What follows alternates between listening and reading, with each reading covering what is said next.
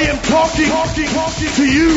And the talk just keeps on coming. TalkZone.com. You are entering an intriguing journey with spiritual lifestyle experts Keith and Charmaine Amber, where you'll end up more at home with yourself, your behavior, and your understanding of life. Mastering Ourselves offers sound answers to life's tough questions so that life can make more sense to you and healthy directions become clearer.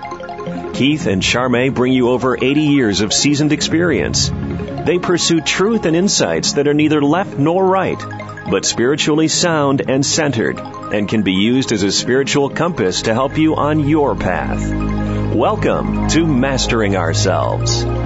Welcome. We have such a good show planned. Welcome. Thank you, dear. By the way, if you'd like to call in for a reading today, Keith is hot and ready.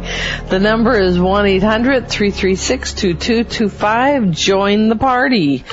We started an article the other day on the show, a near-death experience by Reverend Juliet Nightingale, and we only got about half through talking about it, and there's a lot of good points that she made that we wanted to take That's further. The point. That's the point. You know, it's kind of interesting. We don't often do near-death experiences on the show because near-death experiences are really, really a personal experience. For instance, you have somebody that's just really lost in the dark side in their own life. I read one near-death experience that was awful. The guy was dead for minutes, and it was like days that he was gone, and they had him in some version of hell the whole time he was gone because he was utterly wasting his life away with alcohol and drugs while he had tremendous potential in many other things. Well, when he came back after that hellacious experience... A little out of his control, huh? Totally. He's, literally he was gone for, minutes. And he came back thinking he'd been gone for weeks. I mean, Time gets folded. It's exactly what they do. So you actually experience days in minutes. They could have him out there a year. That's right. And it'd still be a minute. Yep. It's exactly right. It's happened. It has happened. And this guy came back, and of course for him, all near-death experiences were hellacious. Because, that was his. That's his reference. That's right. Yeah. And I had another gal who wanted to come on the show. This was some time ago, and she had done a near-death experience. And hers was where she was up there seeing Sananda, who still had the stigmata in his hands. Yeah, the holes in his hands where the spikes went. Right. And she was like this devout Catholic, I believe, person. And, this was her whole world, was that he died on the cross. Right. Right? Anytime I've seen Jesus, and I think the same with you, that has not been presented. Exactly. And of course, for Jesus Sananda, Jesus' higher self's name is Sananda, so on a soul level, when you meet up with him, his name is actually Sananda.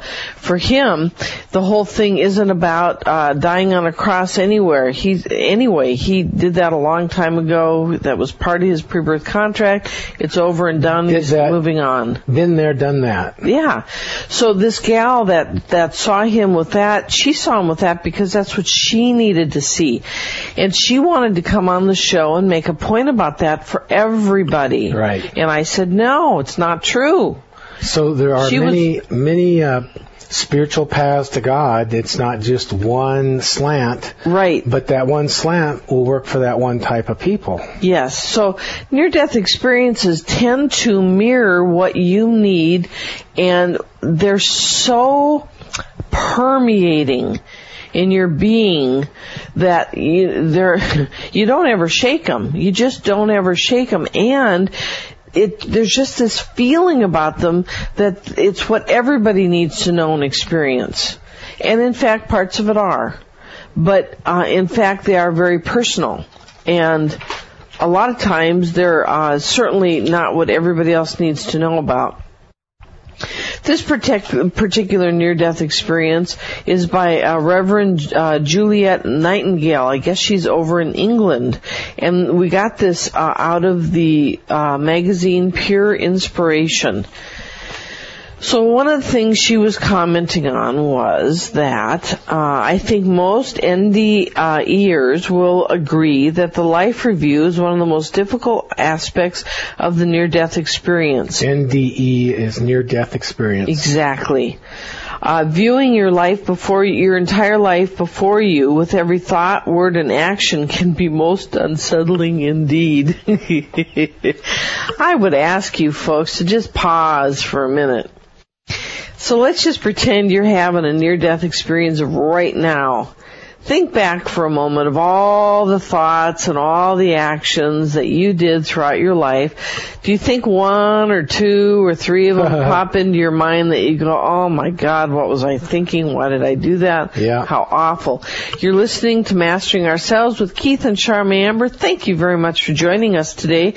We are your spiritual lifestyle experts offering a place to find sound answers to life's tough questions. If you want to call in for a reading, give us a call at 1-800-336-2225. Don't forget to catch us Monday, Tuesday, Wednesdays, Fridays, and Saturdays, 7 p.m. Pacific, 10 p.m. Eastern, right here on CRN. You know, sometime back when I was a teenager, I began to be aware that there is a knowing of how foolish I am. Or how isn't that well put? Stinking corrupt my motives are, even though I might look good. And that has harassed and goaded me for years to get my act together. I would wrestle, I didn't sleep a lot at nights because I was ego wrestling with parts of me going, that's just shabby what you did. And everyone thought you were great, but you really wanted this, but you hid it from everybody, but you're still corrupt because you were coming from a corrupt place. That's like the person who goes off to feed the homeless.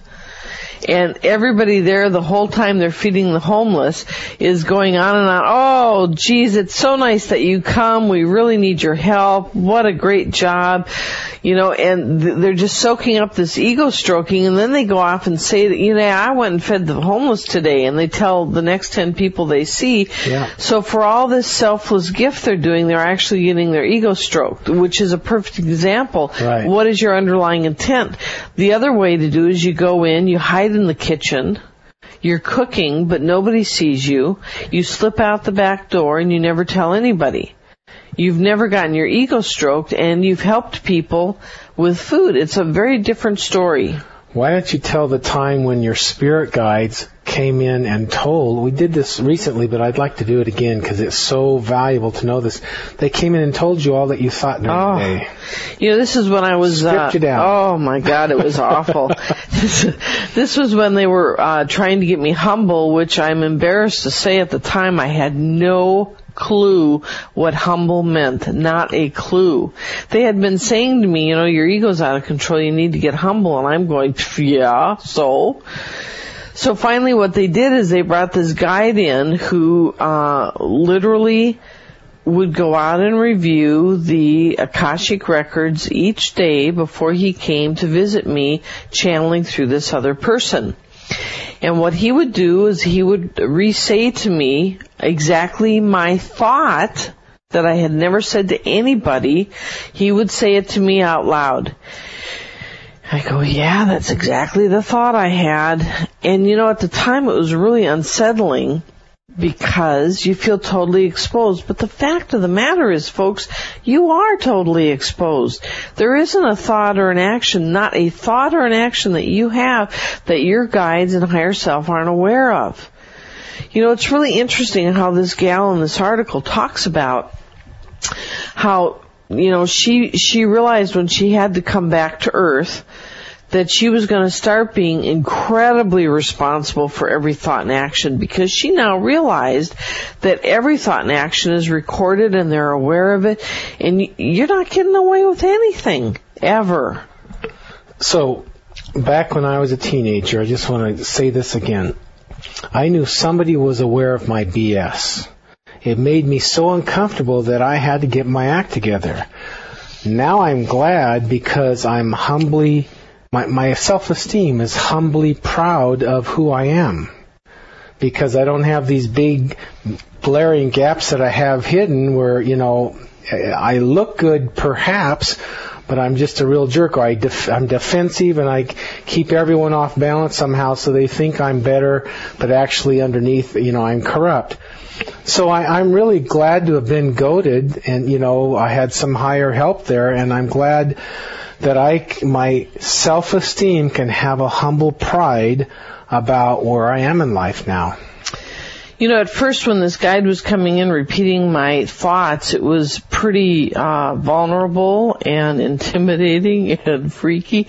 But later, much like you, Keith, it got like, okay, well, everybody knows, so it's time to dig in and go to work on this stuff. Who are we fooling? Yeah. It's kind of an interesting idea. When you take this near-death experience idea to the next step, the place you land is, before you take every thought or action, you ask yourself, boy, when I'm in my life review, and trust me folks, you'll all have one, when I'm in my life review, am I going to have regret having done this? Am I going to regret having done this? And you see the consequences too for your life or for others. You made this choice, you did this stink, and domino effect, bum, bum, bum, bum, all these things. And you get to feel what the other person felt after having been whatever it is you did. Does not make you feel too good about yourself. It stings. Oh boy, that gives you pause, doesn't it? But another point that she made was that she realized that even all the beings that were around her during this life review, she said that none of them were judging her. She could tell. But in fact, the job was for her to judge her, because she knew better. She knew better than having those thoughts or those actions. And that brings me to another thought about judgment, because judgment has lost its way. We have now taken judgment into this thing where we're judging everybody else. And although we may judge ourselves some, we're more busy judging others than ourselves. I'll tell you, judgment is an amazing tool, self-applied. So, our egos are powerfully set in us, and they're great challenges to overcome and re-educate. They try to override and justify to your conscience. They try to override and justify it so that their BS can dominate, and it won't be under the scrutiny of truth or any intelligence or a clean, pure heart exposing it. So your ego is fighting hard to try to say, you've seen people that excuse or blame or justify or whatever, judge others and say, poo-poo on them, and they're actually escaping themselves. That's the ego flailing and power tripping and whatever it can to override your conscience and truth and justice and right action. So it comes down to the main battle or challenge in our lives a lot of times is to sit on our egos and keep them like you have a wayward, you have children, you raise them, and each child has their problems going astray, and you got to keep corralling them. Same as your ego, or they're going to have a problematic life way more than it needs to be, and so are you if you don't corral yourself. You guys are listening to Mastering Ourselves with Keith and Charmaine Amber, your spiritual lifestyle experts, offering a place to find sound answers to life's tough questions. We're talking today about a gal's near-death experience and adding some additional wisdom sprinkled into it. If you'd like to call in for a reading, give us a call at 1-800-336-2225. And don't forget to catch us Monday, Tuesday, Wednesdays, Fridays, and Saturdays, 7 p.m. Pacific, 10 p.m. Eastern on CRN. And Saturdays we do 2 hours. That's tomorrow. There's a great movie that was out, Defending Your Life with Meryl Streep. That was good. And they show the life review. Like you pass away and you go to a place where you get to review your life.